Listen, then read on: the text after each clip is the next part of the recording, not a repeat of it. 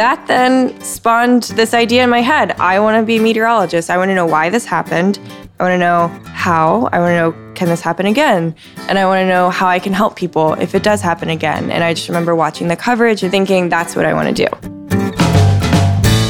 I'm Brandon Dawson, and this is The Distiller, a podcast about how we find meaningful work and how we find meaning in the work we do. My guest for this episode is WLWT broadcast meteorologist Allison Rogers. Allison has been with WLWT, the Cincinnati NBC affiliate, for just over a year. She's currently the weekend primetime meteorologist and does roving duty during the week. I'm going to be honest, when I think of TV weather, I generally think of Harris Telemacher, the wacky weekend weatherman character Steve Martin plays in the movie LA Story. It's more entertainment than content. But as you'll hear, Allison is on the opposite end of whatever spectrum that is. Part scientist, part journalist, part TV celebrity, and it's a job that can go from being the person who tells you whether to wear a sweater that day to someone you rely on for your own personal safety in a matter of minutes, such as when a tornado warning sounds. As chance would have it, Allison and I met at the end of just such a week on a Friday afternoon when the tornado warnings had been in effect in and around Cincinnati for 2 days, where storms had already done some damage and there was the possibility of more to come. We met at Left Bank Coffee in Covington, Kentucky, where Russ and Maggie, the owners of Left Bank, were kind enough to let us in after they'd closed up for the day, and they kept our cups full and hot as we talked. And with that, let's get into it. Here is my conversation with meteorologist Allison Rogers on The Distiller. Well, first of all, welcome. Thank you. Cheers. Cheers. Coffee, cheers. Glad to have you here, and especially on a day when I know you have been crazy busy the last couple of days. Yeah. I've got to say it's weird to be on this side of the mic, but it's fun. Yeah. Good. And we should explain to people, because this probably won't air for a week and a half, 2 weeks, that this is a day in which all of yesterday in Cincinnati was filled with tornado warnings and alerts and some crazy weather that came through. I was stuck in the middle of the Marshall's store in Norwood. Oh, no. When the one came through, yeah.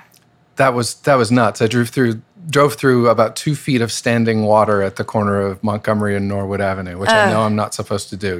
You're probably supposed to tell me not. I'm cringing right now. Yeah, cringing. And then today, there even though the weather has been a little more relaxed today, there still have been warnings and alerts and things coming across. So we had the tornado warnings yesterday afternoon and evening, and the watches and everything. So yesterday it was a long day, but then by the end of the day, I felt like it went by so quickly.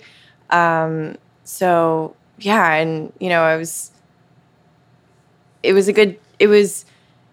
everyone was safe. And, of course, I hate that we've had the damage that we had, but now today was a little bit more relaxed. It's cold, but, Yeah. Things are calming down. Things are calming down for the weekend. A little bit. I remember, so I was in broadcasting for the first 15 years of my career. I was in radio. And I was a music DJ, and it was standard morning show. You go and you play the music, everything's light and fluffy. Yeah. And then there were a couple of events throughout my career where major national news stories happened. And it changes the focus of everything you do. Entertainment and information becomes crisis management and becomes real important. And you have to sound calm. Right. Even though you in the middle of it are asking the same questions that everybody else is asking. I got to imagine that yesterday is maybe one of those types of days where, and you don't get to say, well, I'm off at 2 today, or I'm off at 3. You're not off until the story's been told and you can put people's fears to rest. You get the all clear. Yeah, exactly. Yeah. So, when it comes to weather, we were expecting yesterday, we knew the risk going into the day. We knew that we could potentially have a couple of tornado warnings and other sorts of warnings. So, I suppose that's different when it comes to breaking news, right? You never know when breaking news is going to happen. Right, you sort of know that something's going to come. Exactly. Yeah. So, you're prepared in that regard, and of course with schooling and everything. But, yeah, I don't think anything really compares to that feeling throughout the event that you have, and same, I'm sure, with breaking news as well. You kind of have adrenaline and everything, so...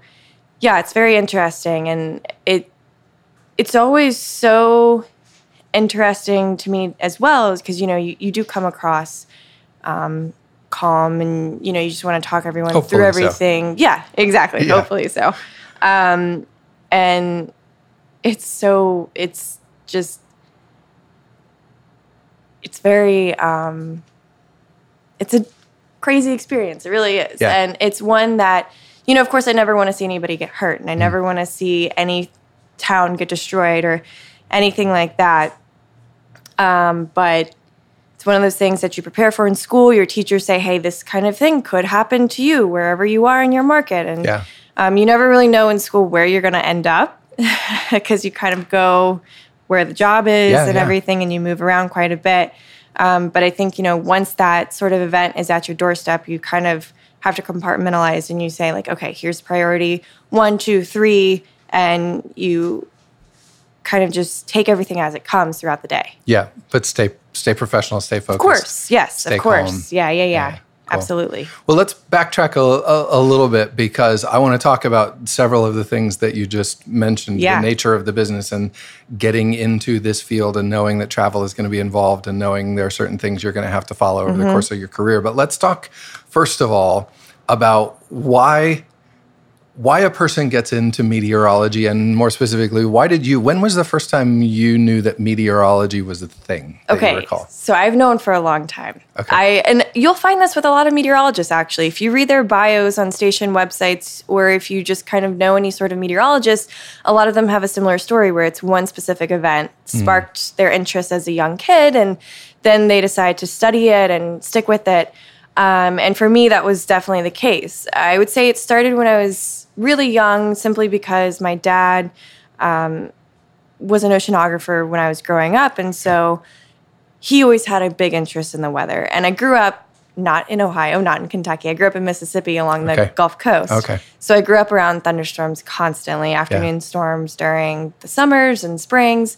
And so we would sit and watch storms roll in. We would go out to the beach, watch the storms roll in. So that always interests me. And then when I was 12, that was 2005. So that was the year, a very active hurricane season that year. Yeah. That was the year that Hurricane Katrina hit the Mississippi coast, hit the Louisiana coast, and almost completely devastated my hometown. Wow. Fortunately, my house was okay. We were far enough north that we didn't have to worry about the storm surge. We were very fortunate that, hurricanes often spin up little tornadoes. Yep. We were very fortunate that our house was not hit by one of those and that none of the rivers near our home got close enough to flood our house. Right. So I was 12 years old. I think that's a very crucial age because I think you are really starting to get interested in things that are happening and things really start to influence you at that age. You're old enough to know what's going on. You're not 6 or 7 to where you don't have context for it, but you're also young enough to be really impressionable, to have those be indelible memories. Yeah, exactly. So I remember like almost every single day leading up to Katrina and events that followed immediately after. And the Sunday before, it hit on a Monday, so we never evacuated for hurricanes when I was growing up. But the Sunday before is when it was upgraded to a Category 5, which for anyone who's not familiar with weather, that's the strongest hurricane category. Yep. So it was upgraded to a Cat 5 as it was in the Gulf of Mexico. And my dad and I had gone out to run our typical hurricane errands. So we would go get ice for the cooler because we were going to lose power. And so we would put some, different food in the cooler and things like that. Go gas up the cars, get extra batteries, all of the typical things. So we're out running errands. And I remember my dad and I took a little longer because we wanted to drive around the coast one more time. And he was kind of pointing at things saying, that building may not be there after Monday or whatever. And I'm kind of thinking like, okay. It's not real until it happens. Hurricanes happened all the time. Yeah. Like I always say, growing up, we had hurricane days. We did not have snow days. I did not know that was a thing. Well, I'm a kid from Idaho. We had the snow days. Okay. Like the idea of having a regular hurricane preparation circuit with your dad is crazy to me. Yeah. I mean, I guess it's the same with snowstorms. I mean, when a snowstorm's coming, you know what to do. Yeah. Right? So hurricane was coming, we knew what to do. And So we get back to the house, and my mom is in the driveway, which was kind of odd, right? Because, like, I think anytime you see a parent in the driveway, you're like, what's going on? Yeah. So we get out of the car, and my mom's on the phone, and she was like, it's been upgraded to a Cat 5. We're leaving. Okay. And we were like, what? Yeah, this isn't the normal drill. Right. Because, A, we didn't evacuate for hurricanes. B, it is less than 24 hours away from making landfall. Trying to leave at that point in time is, you're looking at sitting in hours and hours of traffic. How far are you going to get? Right. And also, how many hotels are still available at this point in time? Yeah. We have a dog, all these different things. We have other family that we need to help out, neighbors. So my mom said, pack a bag, we're leaving. So I packed a bag. I didn't know how long to pack a bag for because this was very abnormal. Yeah. And again, you're 12. So I think you're picking up things that, I see like, okay, my parents are more concerned about this than usual. This is getting kind of weird. And so we packed the bag. We sat in hours and hours of traffic. And we ended up evacuating to Panama City Beach, which is about a 4 to 4.5 hour drive usually. And it took us, I think, 8 to 9 hours to get there. Wow. So it took us all day. So you're not driving north, you're driving east. Correct. So just to get out of the direct path of the storm. Okay. Right. And so we did that with a few other families, my aunt and uncle and cousin, one of the families. So, at the same time that this is happening, I'm also thinking like, oh, a quick little trip to Panama City. Okay, fine. So we do it, and then we start seeing all the coverage, and it just looks horrible. Yeah. It's like we're seeing devastation out of Louisiana. We're seeing devastation out of Mississippi, where we lived.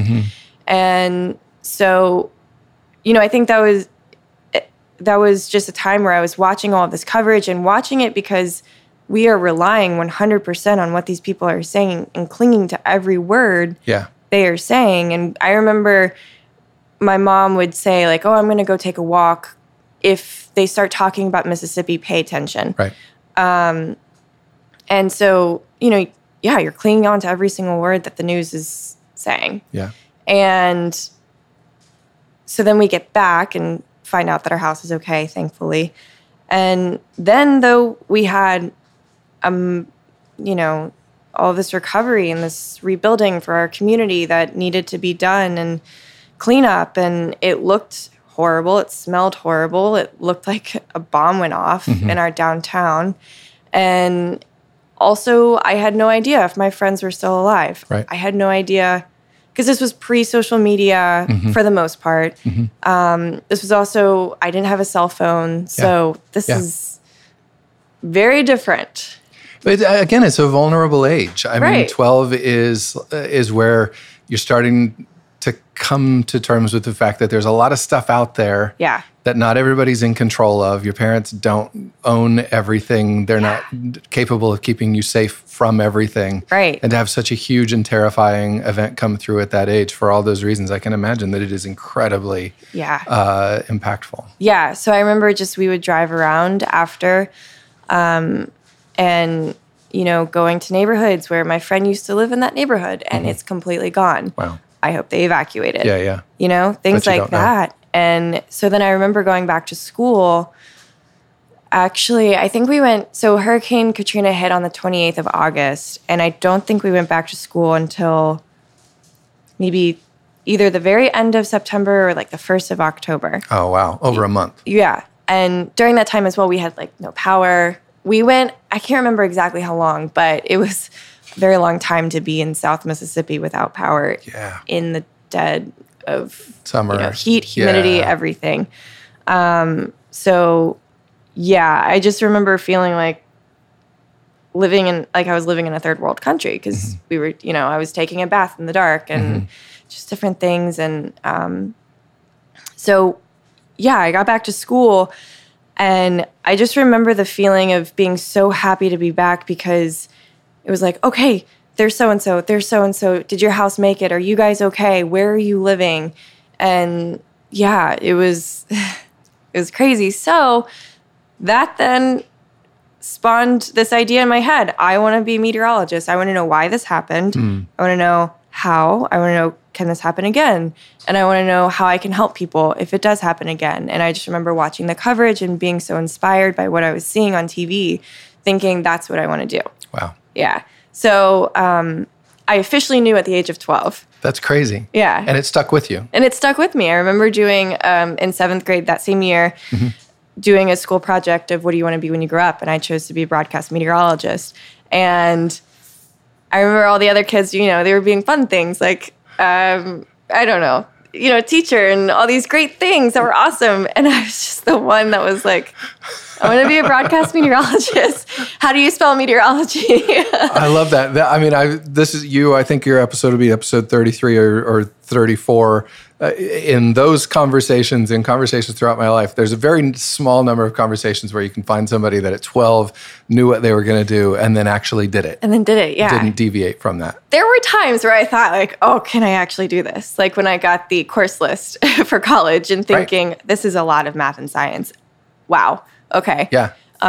But, you know, thankfully I had supportive parents who took me up to Mississippi State. And also, thankfully, I went to a school, I grew up in a state that had a college with a great program for broadcast meteorology. Okay. So I was so fortunate that I didn't have to worry about out-of-state tuition. Right. And it lined up. Yeah, and stayed, you know, semi-close to home. That's where everyone in my family, like cousins and my one sister, she went to Mississippi State. So I was familiar with the area. Okay.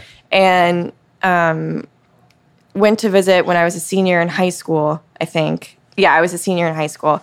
And I went to the broadcast meteorology building and talked to some of the professors, and they gave me a list of courses that I would be taking if I decided to go there. And I remember seeing all the math and science and thinking, okay, I guess I'll prepare now and start taking some of these classes now. And so I took a couple of extra math classes in high school to kind of get myself prepared for what college would bring. Yeah. And then went to Mississippi State and loved it, loved the program and all the professors. I can't speak highly enough about the program and the professors. And I got to storm chase in the Great Plains. And oh, wow. Yeah, I mean, that's not the real stuff. Right. Yeah. You know what I mean? Like that to take a class for storm chasing, most people don't do that. I'm totally jealous. Right. Now. Yeah. So I was super fortunate. And and again, don't get me wrong. There were times where I thought, this is really tough. I don't know if I can do this. And then actually stepping in front of the green screen for the first time and realizing, okay, this is very tough too, which I'm sure you can relate to with doing radio. You know, once you start doing it, you kind of think like, oh, wow, okay, my profession is something that everyone's going to hear and be able to criticize. Yes. But you know, all in real time. Yeah. And it's such an interesting, as I was thinking about this, it's such an interesting combination of things that you do. And I feel like we should sort of like, I don't know if this is a perception issue. There is the perception of whatever the person who would be giving the weather on the news that's not a meteorologist is. I don't know, weather person. Weathercaster, yeah. Yeah, and then there's meteorologist, which is a science, which is a degree program. I want to clarify from the outset, you are a certified meteorologist. Yeah, I have a degree. You are a scientist. Yeah. And so forgive me for even needing to clarify that, but these are different. That's fair. Things. Yeah. A lot of people, I think, are still surprised when they talk to me or any of our other meteorologists or any meteorologists that we do make our own forecast. We don't have anybody doing it for us. I mean, you're not, ripping off the AP wire and just reading somebody else's work. Right. That's us. And, we're coming up with our own forecast and looking at everything, constantly looking at everything. I remember my professors in college saying, you're going to always look at computer models. No matter what, you're always going to know what's going on. And I was thinking like, really? But yeah, no, really. Like, that's really it. I feel like sometimes I take it for granted. I always know how to dress. I always know what to expect at least. And, and then I meet people or meet friends and they say like, I had no idea it was going to rain today. And I'm just like, really? If only there was someone to tell you. Yeah. If only somebody was trying to figure that out. Yeah. But so it is such an interesting cross-section of journalism, of just broadcasting and everything that goes along with media and a public persona, Yeah. which you have to cultivate in today's media world in order to be successful, and then science. Yeah. And I guess, whatever, Neil deGrasse Tyson. I mean, there are famous scientists increasingly, which is a great cultural phenomenon. But for you to decide to go into this, it's such separate disciplines. It is. I was going to ask you, just learning to do the green screen work, just like where to put your hands, how to control, how to that you've got this green screen behind you that you're pointing at things on that you can't see. Yeah. All of that is an entirely separate personal development process from just actually learning the science of meteorology, following and predicting the weather. Yeah, absolutely. And it's, that's one thing that I loved about my program in college was they spent 2 full years with us on the green screen. Mm-hmm. So, I mean, that's a long time for, a class. You meet, your lab is working on the green screen, and you start to get to a point where you are doing it independently as well. We had 24-hour access to our green lab, and so we could step in front of the green screen as much as we wanted. Internships as well. So, I was a very awkward little duckling at first. It was uncomfortable to watch. I remember there was a lot of, kind of touching my hair and putting it behind my ear and saying, maybe you want to grab a sweater. I don't know. It might be chilly to you. I don't know. Right. And did you have to, in radio, you do air check sessions? Yeah. So I actually did radio in college to get my voice ready to go for TV. And also I loved music and still do. Mm-hmm. So I did radio at our little college radio station, and I would do the forecast for them. Awesome. And I would kind of say, just whatever Mississippi State was going to be getting for the next 2 days for the weather. Yeah, it was fun. And then did the green screen class and did internships, and then got my first job in a very small market, a very small town in eastern Kentucky. Mm-hmm. And you have to be willing to move wherever the job is. And you knew that. That was ultimately why I got out of radio. Okay. Was because I knew there were other factors, media consolidation and the dwindling number of jobs, period. But I also knew that in order to follow this path, so I'm the opposite of you. Okay. I stumbled into that when I was 16. Nice. I knew a friend who worked at a radio station. I thought it'd be an interesting summer job. And then 15 years later, it was still interesting. It was still interesting, but I also knew, and it was very creative, but I knew that in order to I had fallen from job to job, and I knew that in order at that point to continue, because I was starting to get management jobs, I was the program director of a radio station, and I knew that in the market that I was in, I'd pretty much bounced around to all the groups, and now to get the next big job, I would have to travel somewhere. Right. The more people I talked to, I knew that the life cycle was generally 2 to 3 years. Yeah. And if you were constantly moving up, you were moving markets every 2 to 3 years. Sometimes you'd have a longer stint. And generally, if you weren't moving, it meant that you weren't continuing to progress. Right. So, in college, they kind of warn you right off the bat when you start taking your meteorology classes. They say, okay, you're going to have to move somewhere. Mm-hmm. Going to be a small town at first, and then you'll get to kind of go to a bigger area, and then a bigger area, and then maybe you'll find somewhere you want to stay forever, or, whatever.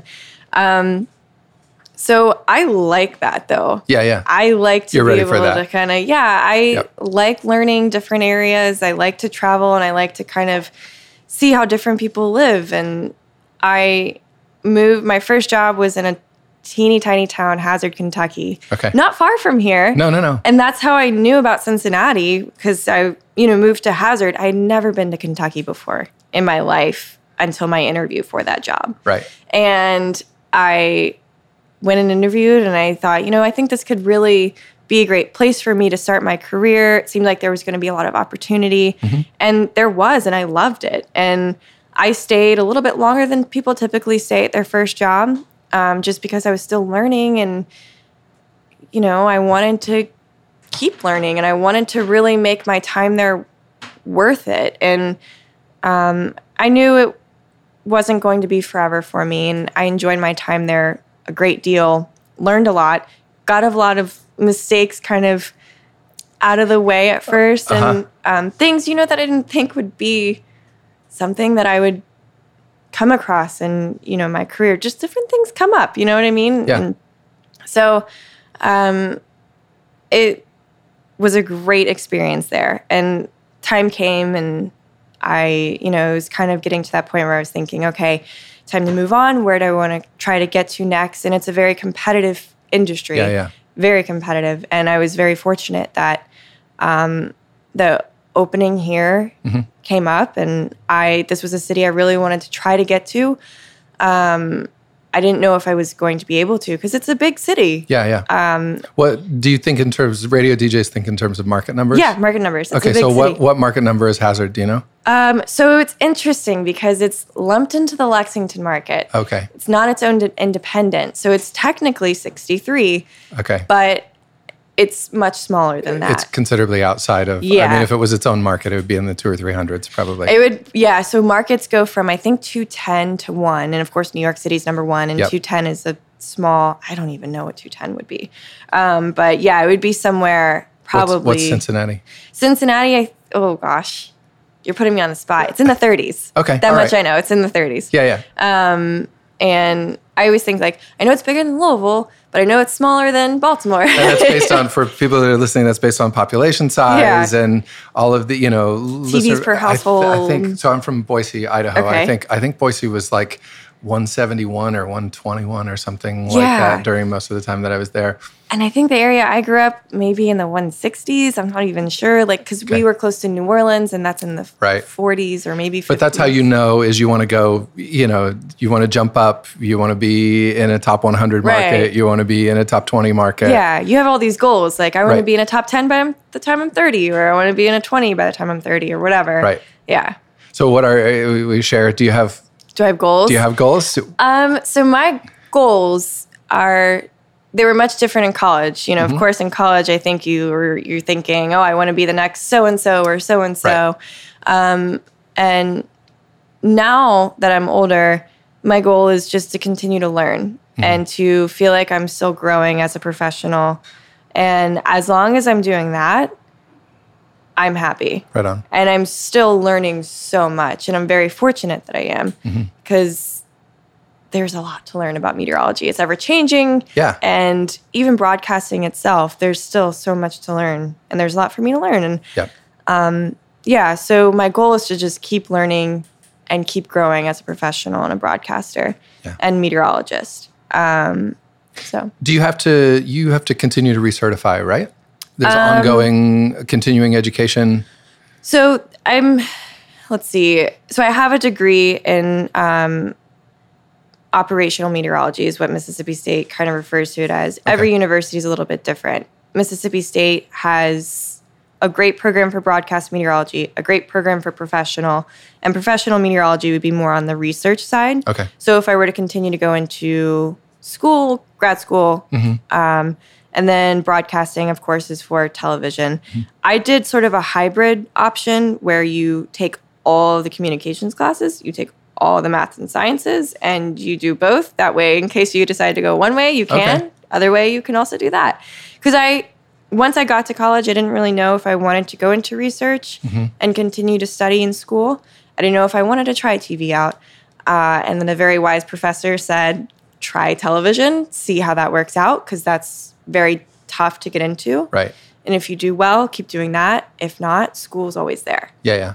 So, you could always continue your education, right? Yeah. Yep. Yeah, totally. Yeah. But for who is it? The American Meteorological Society. Yeah. The AMS, and then you've got the CBM, all these different seals and things like that. So you take tests, you submit tapes to a panel of people, and they review and see if you have gotten your stamp or your seal or anything like that. So those are still things that, a lot of meteorologists, including myself, are still working toward as well. So, So the travel is one of the sort of occupational hazards, the fact that you're going to move around a lot.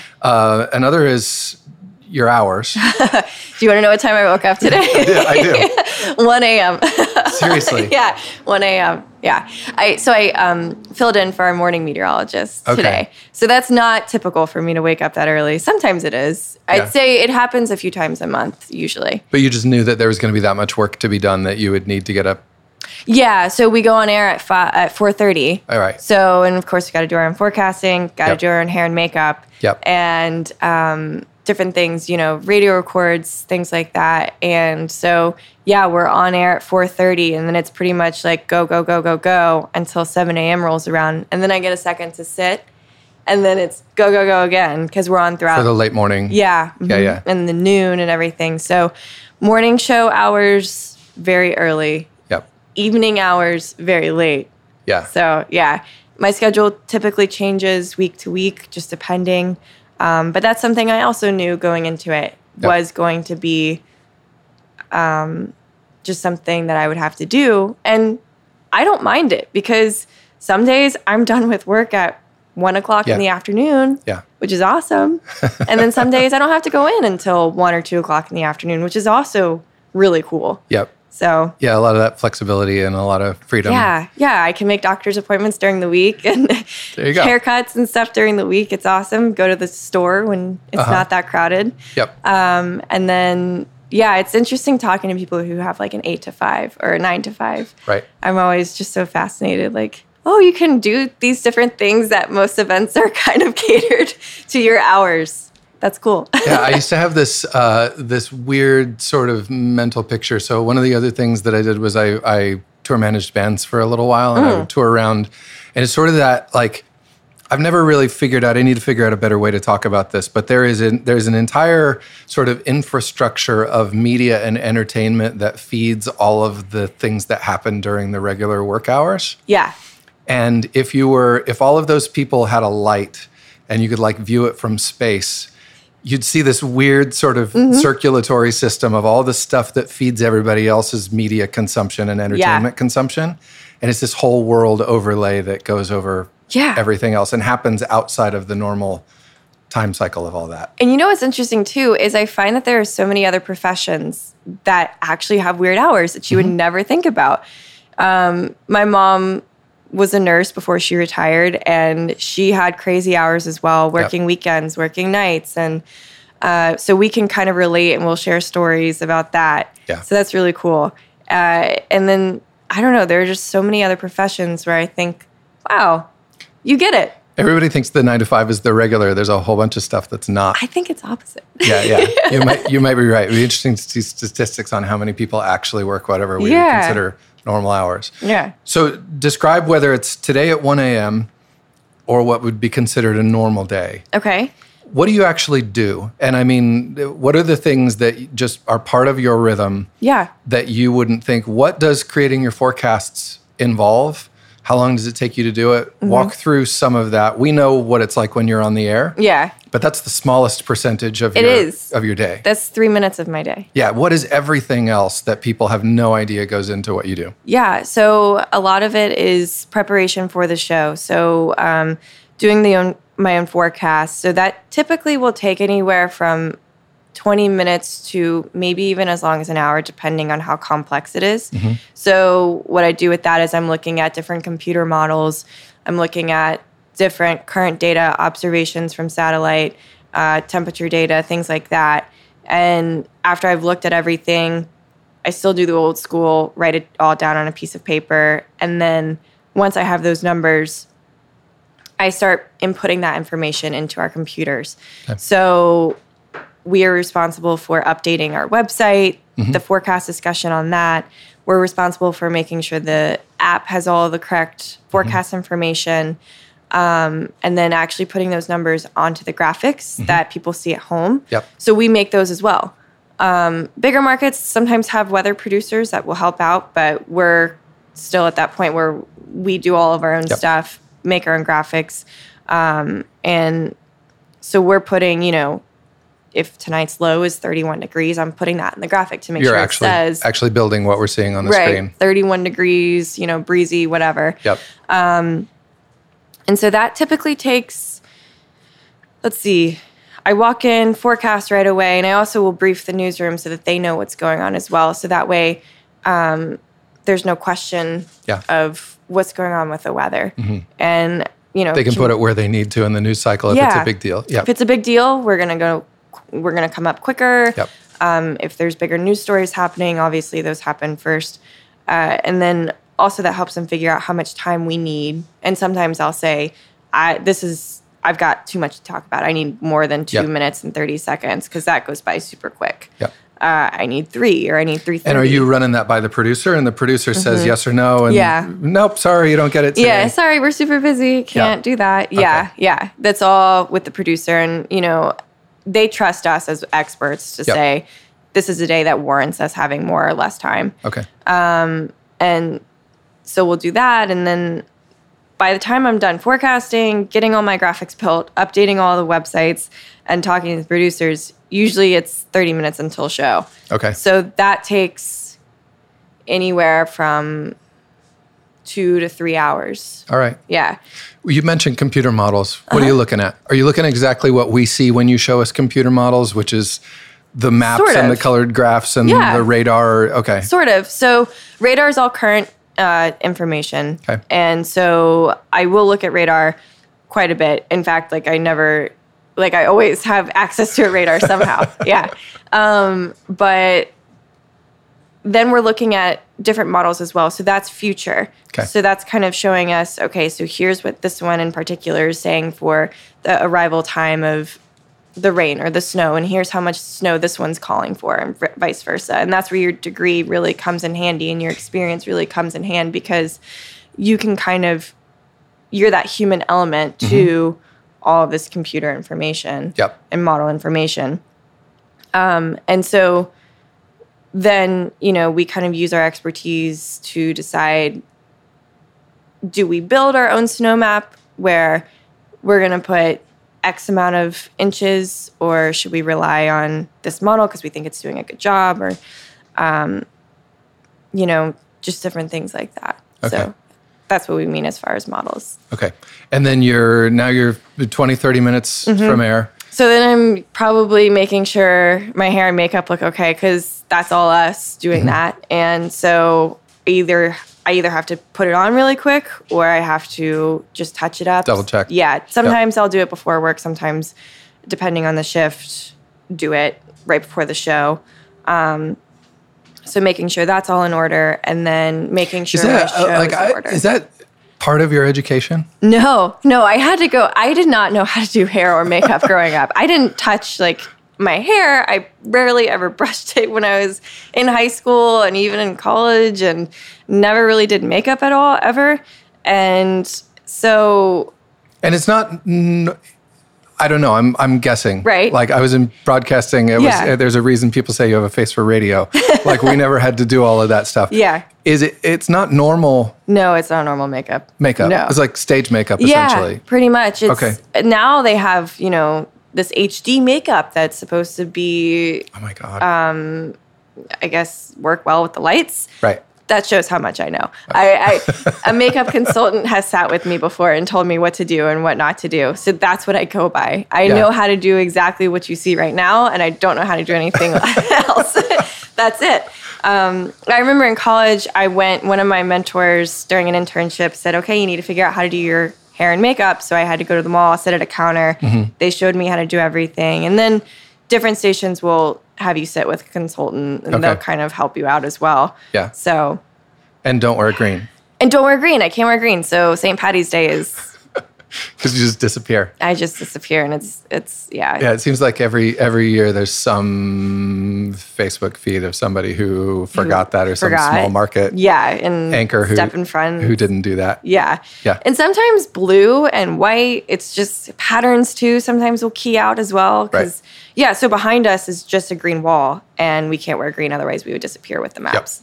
Yep. And so I can't wear green. Certain patterns don't work, things like that. Yeah. So when you are on, so you prepare everything, you've done your hair and makeup, the broadcast is beginning, producers getting everything ready. Yep. Maybe you're up front. Yep. Maybe you're further back.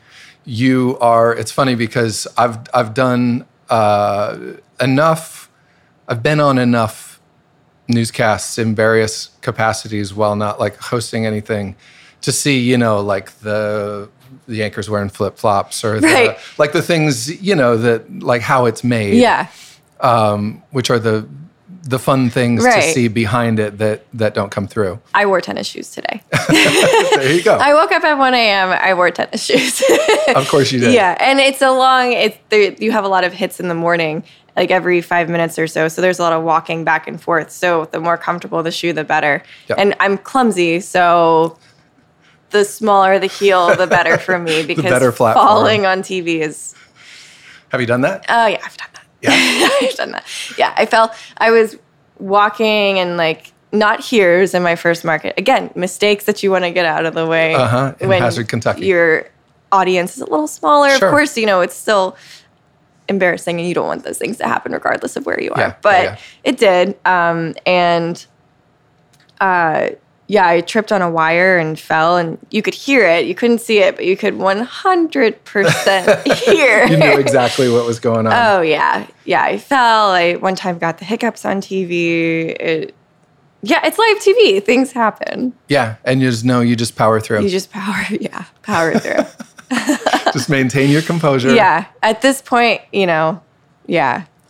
And there's got to be, I'm sorry, I keep referring back to broadcasting. Mm-hmm. In broadcasting, if you have a co-host, that's your primary relationship. And if you get along with that person, it's great. And if you don't, then it's either obvious and awkward for everybody, or in the case of my last radio gig, it's kind of why everybody tunes in. Oh, no way. How tense it's going to be. Yeah. Which is why it was my last job. But that's you guys are there together. Basically the same cast of characters. I mean, some days you're moving around, but basically you're with the same group all the time. That's got to be a pretty strong relationship. Yeah, and you end up becoming, almost like family. I was very close to the people in my first market, and here, the same thing. I anchor with Curtis and Molly on the weekends. That's my prime time spot, is weekend evenings. And, we're very close, and we always kind of know what's going on with each other, and we'll hang out outside of work. And we all get it, because I think there's a special bond between people who've been in broadcasting, because the deal. You move around a lot, and that you're probably not living close to your family, and you work holidays, and you work these crazy hours, and you end up forming these really close relationships. Yep. And I'm very fortunate that I really genuinely like everyone I work with, and there is no sense of having to fake it. You know what I mean? It's all just genuine. It's good. Real. Yeah. Yeah, and then there's the other aspect, which is that on days like today, on those crucial days where something is going on, whether it's a news or a political issue or a weather issue, there's a camaraderie, I think, that builds around the fact that you're the messenger. And you're doing it together. Yeah. Yeah. And even when something's not going on, you are in a position where nothing gets critiqued as much as media. Right. Even in the best of circumstances, if there aren't days and days of tornadoes, you're still under the microscope every day. So that camaraderie of working with people who feel the same thing and speak the same language has got to be important. Yeah, absolutely. And it's so interesting having a job where people can critique you like that. And it's kind of fun, because you form these relationships with people, even though you've never met them before. And it's really a unique position, one that I'm really happy to have. And it's really fun. It is. I wasn't on the radio and social media. I was. Yeah, it's totally different. Yeah, I imagine. I was off. Yeah. I don't know broadcasting without social media. Oh God, I can't imagine it with. The phone was always there, and people were very, very happy to share their opinions. Yeah. But there's a level of breakdown of decorum between somebody having to call and speak to your voice or leave you even a voicemail versus somebody being able to fire off a snarky Facebook comment. Yeah. Yeah, there is. And I can't imagine it without social media. Yeah. So I just kind of take social media as a way to just connect with people even farther and to talk to people, and also a way to get the message out about the weather. If there's something crucial going on, I'm going to immediately try to tweet it or try to put it on Facebook or something. That way people can get that information as quickly as possible. And also I think you're perhaps maybe reaching a different audience Yep. that way as well. Yep. So yeah, I love it. I do. I love social media, and I like kind of being able to talk to people even if I don't know them, because it feels like we're kind of forming, this more of a communication together, Right. And people, you get the sense of appreciation for that what you're putting out there isn't just disappearing out into the air. Right. Yeah. Exactly. I can't tell you how welcoming the city was to me when I got here, because that's the other scary thing is, are they going to like me? Yeah. And everyone, I've just been so fortunate that people have seemed to be very nice and welcoming and very hospitable. When you got the Cincinnati job, how describe that process? So you were, I'm just trying to get to the mechanics of this. Do you have an agent who finds that for you, or are you looking for that job yourself? Yeah, that was all me. Okay. You can have an agent, but I didn't and don't. And so it's a lot of, it's interesting talking to people who have been in the business for years and decades versus people who have been in it, as long as I have, which isn't necessarily very long. I guess that post-digital era where for me, it's as simple as YouTube link with my resume reel and emailing that or something. I say simple, but compared to what people used to have to do, sending actual VHS tapes and mailing those off. Well, and just getting those edited together. Exactly. Pre-iMovie. Pre-iMovie, all those different editing programs. Yeah, you had the tape-to-tape editing and everything like that. And the boxes, I still have one box. Honestly, I still have it. I haven't been in radio for 16 years. I have a box of aircheck tapes and 1/4-inch reels and all of the stuff that was like the last box when I got rid of everything else is the last box that I haven't gotten rid of. Yeah, you hear all the people, even just people who have been in it simply another 5 years longer than me. Yeah. And they all have the same story. I remember sending out physical tapes and things like that. And it's so interesting. So the process is, we have a link and kind of a montage of our work, and you talk to different people, you get feedback on what's good, what's not good, what you want to change out, things like that. And you apply for jobs that way. It's very interesting. And of course, your paper resume is important as well. But it's very different, I think, from other jobs. It's so funny because I don't really know how other industries work because I'm so used to the way television is. Your thing. Yeah. Yeah. Interesting. I did notice that, so I was looking through, it's funny because you were talking about social media. And obviously I looked at your LinkedIn page and things like that. And I noticed that the first thing that came up around your move to Cincinnati was you did like a Facebook Live. Yeah. Sort of introduction. Here I am. I was surprised by that because I thought, this is probably a couple minutes of here's who I am. You're going to see me on your TV in a minute. Yeah. It was like 45 minutes long. 45 minutes of me talking to people and mispronouncing Geta. Well, that can be forgiven. Because people asked me if I liked it. And I remember thinking... Like it? I don't know what it is. What is this? And I can't remember how I pronounced it, but it wasn't correct. And quickly people started putting the phonetics of how to say it. Right. Yeah. But you have to love that part of it. Yeah. You have to be. It's certainly not a business for somebody who's more introverted. Right. Yeah. And I love Facebook Live for that reason, because that gives you the option to talk to people and know automatically what they want to know. And so I started doing those Facebook Lives on a weekly basis. And then that started helping me even more connect with the audience and connect with people watching, because I was getting their questions of, well, what time is, this going to happen, or what's going to happen on this day because there's an FCC game or there's a Bengals game. And it's, okay, so this is what people actually want to know, not just me thinking something is really interesting because we had a 30-degree temperature drop in 2 hours. That probably doesn't interest most people. Right. But as a scientist and as a meteorologist, that is interesting to me. Sure. But, that's just one of the ways social media has really helped me out in my career and helped me. And it's really, really interesting to think of it like How that. do you know? So there are the immediate quantifiers of I'm making a connection, people are responding. The opposite of that is probably a really bad sign if you're putting things out there and people aren't asking you questions on your Facebook Live videos. But that one, certainly, it's just completely full. Yeah. What other, because people don't know what you do. Yeah. What are the other indicators of when you know you're doing a good job? How is TV rated these days, and what are the things that you're paying attention to? Both like hard metrics in terms of things you're looking at, like with your producers, and then also just other indicators. Yeah. That's a good question. And honestly, not something, that I spend too much time thinking about. And I don't know, I really like what I do, and I feel really happy when I feel like I've done a good job with a forecast or with a show or something like that. And occasionally we'll get the phone call and people say, hey, thank you for this or that.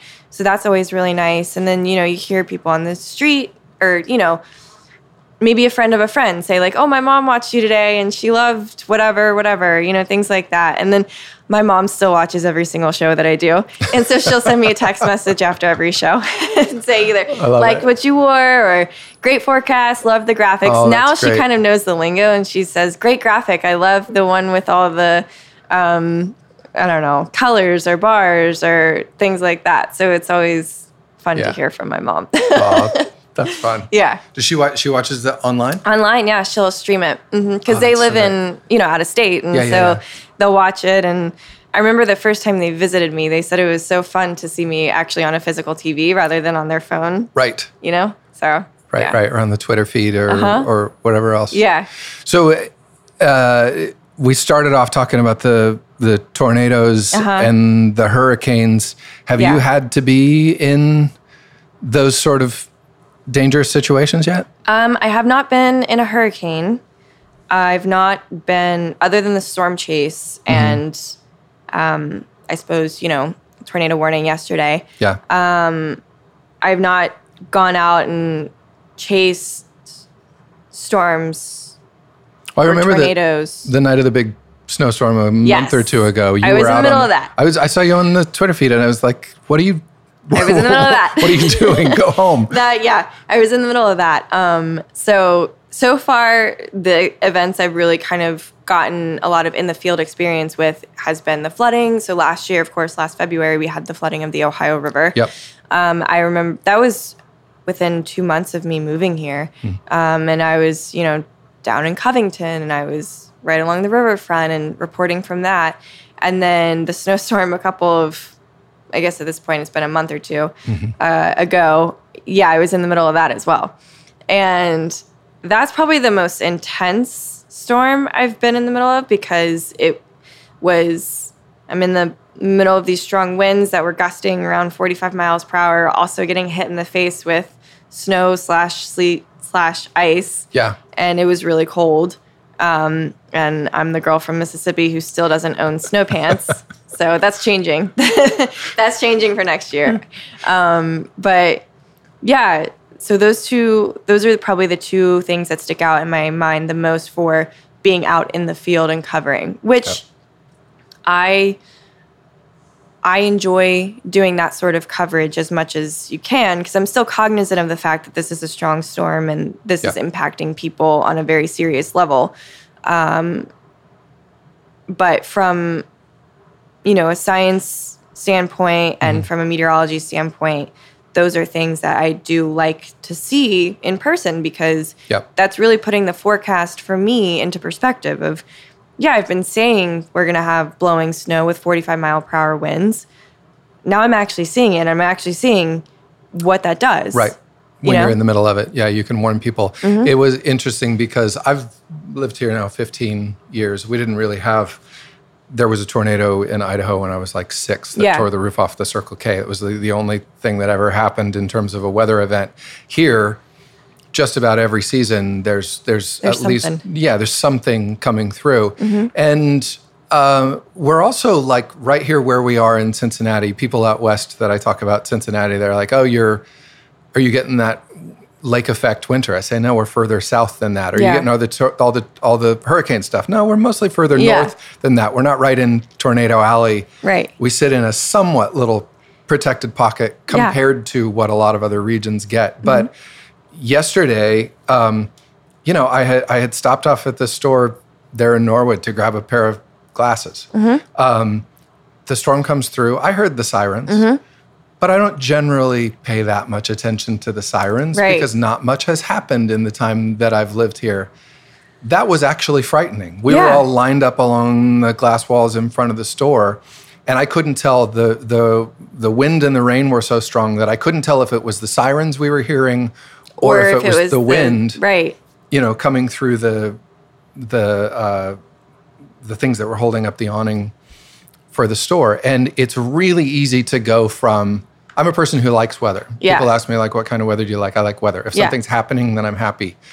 That's frightening. Yeah. That was a moment where you sort of say, did I make a bad move? Have I put myself in danger by not taking shelter? Or, should I have listened more to think about where I was going to be at this specific time today? Exactly. Yeah. Right. No, that's fair. So as the person who is responsible for helping people make those decisions, it's all, it's weather, and you're telling people, and I don't want to minimize it, but it's like there's a difference between saying you should take an extra sweater or you should take a layer today to saying, for the love of God, get somewhere safe and protect yourself. Don't go out today. That's what I remember in college, my professors said, severe weather is going to make or break you as a professional. When push comes to shove, that's your time to help people. Yep. And I mean, that's absolutely right. Don't get me wrong. I love days when I can tell people it's going to be sunny and 70 and that they can just get outside and enjoy. I do. But also, I have a huge role, and I, as well as the rest of my team, we have a huge role in telling people what to expect and making sure that they are as prepared as possible without being scared, too. Yeah. So prepare, not scare. That was something Randy was saying yesterday, and I just love the way that sounds because it's very true. You want to tell people, here's what's going to happen, and we're going to get through it. Like, this is going to be the scenario. Put yourself in the best situation possible, and we'll be right there with you the entire way, and we'll protect you as much as we can and prepare you for what's going on and talk you through everything that is going on. Right. So we, this podcast, we talk about work. That's obvious, but very often what I like to talk to people about, apart from the mechanics of how they do what they do, and this has been super interesting because I think for a lot of people, they watch you or someone like you in whatever city they live in every single day and have absolutely no idea what goes into choosing this career and then preparing it every day. Do you think about your work in sort of a larger sense like that when if people talk about like somebody's life's work or your relationship to work, what do those words mean to you, and how does everything that we talked about what you actually do every day form this sense of like how you think about work? Yeah, so work is probably my number one priority with mostly everything, and that's just me, that's my personality. I put as much into it as I possibly can. And, still try to maintain a good balance of work and personal and everything like that. But yeah, I mean, I love it because I can tell people how to, what to expect for the day and what kind of weather is coming their way, and also use it as a time to potentially teach someone about something going on. If there's a cool cloud in the sky and I can say, hey, that was a Cirrus cloud, or that was a cumulonimbus cloud or a wall cloud or something like that.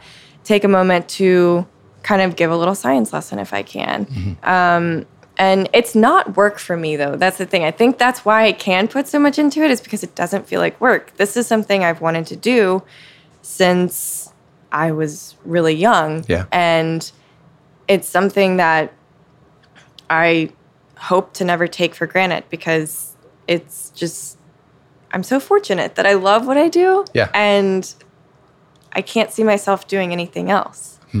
Yeah. That's Does that great. make sense? It absolutely makes sense. And I love that position, there aren't a lot of people who get to give that answer. Yeah. And love what they're doing, and that it really is the thing that they wanted to do. Yeah, and it doesn't really feel like work.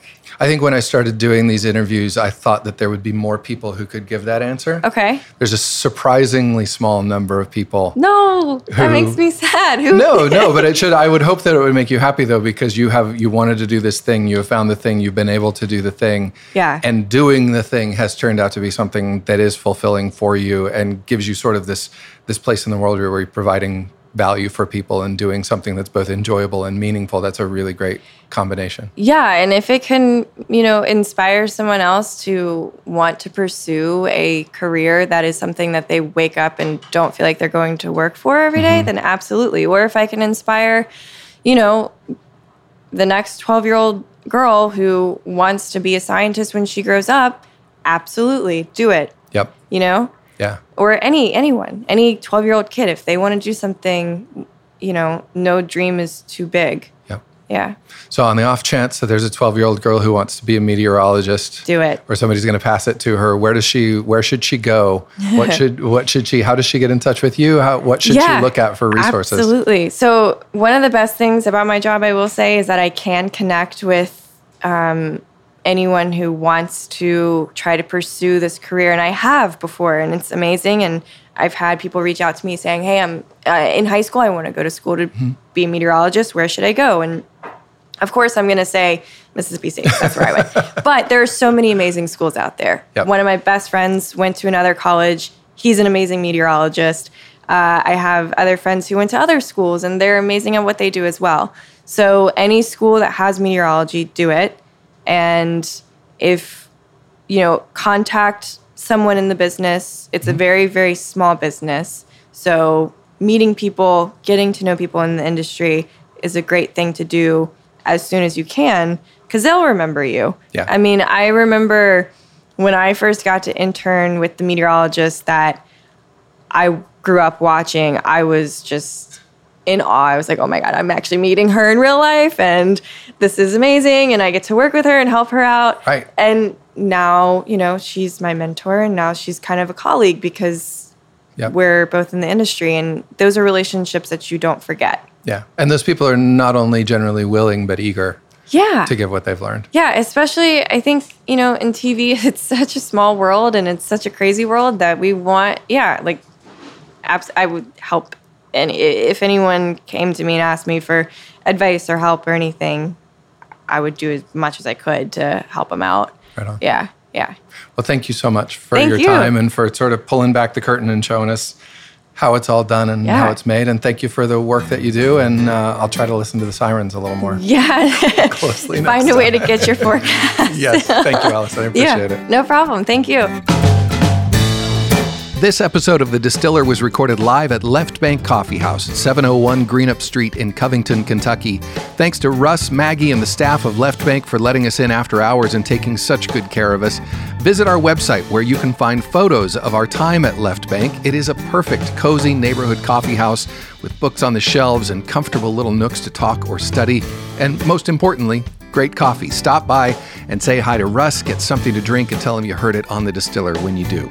Thanks again so much to Allison Rogers for making time in what turned out to be an incredibly hectic week to share her story with us. Obviously, you can see Allison on TV in Cincinnati just about every day of the week on Cincinnati's WLWT Channel 5 and at WLWT.com wherever you live. And you can see photos of this episode, as well as links and information for Allison, WLWT, and Left Bank Coffee, all at thedistillerpodcast.com. The Distiller is produced, recorded, and hosted by me, Brandon Dawson. Our show is mixed and edited by Justin Golden. Photos for this episode are by the amazing Angie Lipscomb of Angie Lipscomb Photography. You can find links to her work on our website. Hire her. She's amazing. Our logo was designed by Scott Ryan, and our videos are by Mike Helm of Minute Moments Pictures. You can find The Distiller wherever you listen to podcasts, and listen and download every episode of The Distiller at thedistillerpodcast.com, where you can also find links, photos of the guests and locations, and a map of all of our show locations. If you like what we're doing, please follow, like, and share our posts on Facebook, Twitter, and Instagram. And if you'd like to help support us in creating The Distiller, just go to thedistillerpodcast.com and click on the Become a Patron button for more information. And finally, we would love it if you'd rate and review The Distiller wherever you listen. That helps us get the word out and helps new people find out about the show. You can always email us at mail@thedistillerpodcast.com to tell us who you think should be on the show to talk about their search for meaningful work or where you think we should record the next show. But whether by email, on Facebook, Twitter, or Instagram, drop us a line. We love to hear from you. Until next time, I'm Brandon Dawson. Thanks for listening to The Distiller. Bye-bye.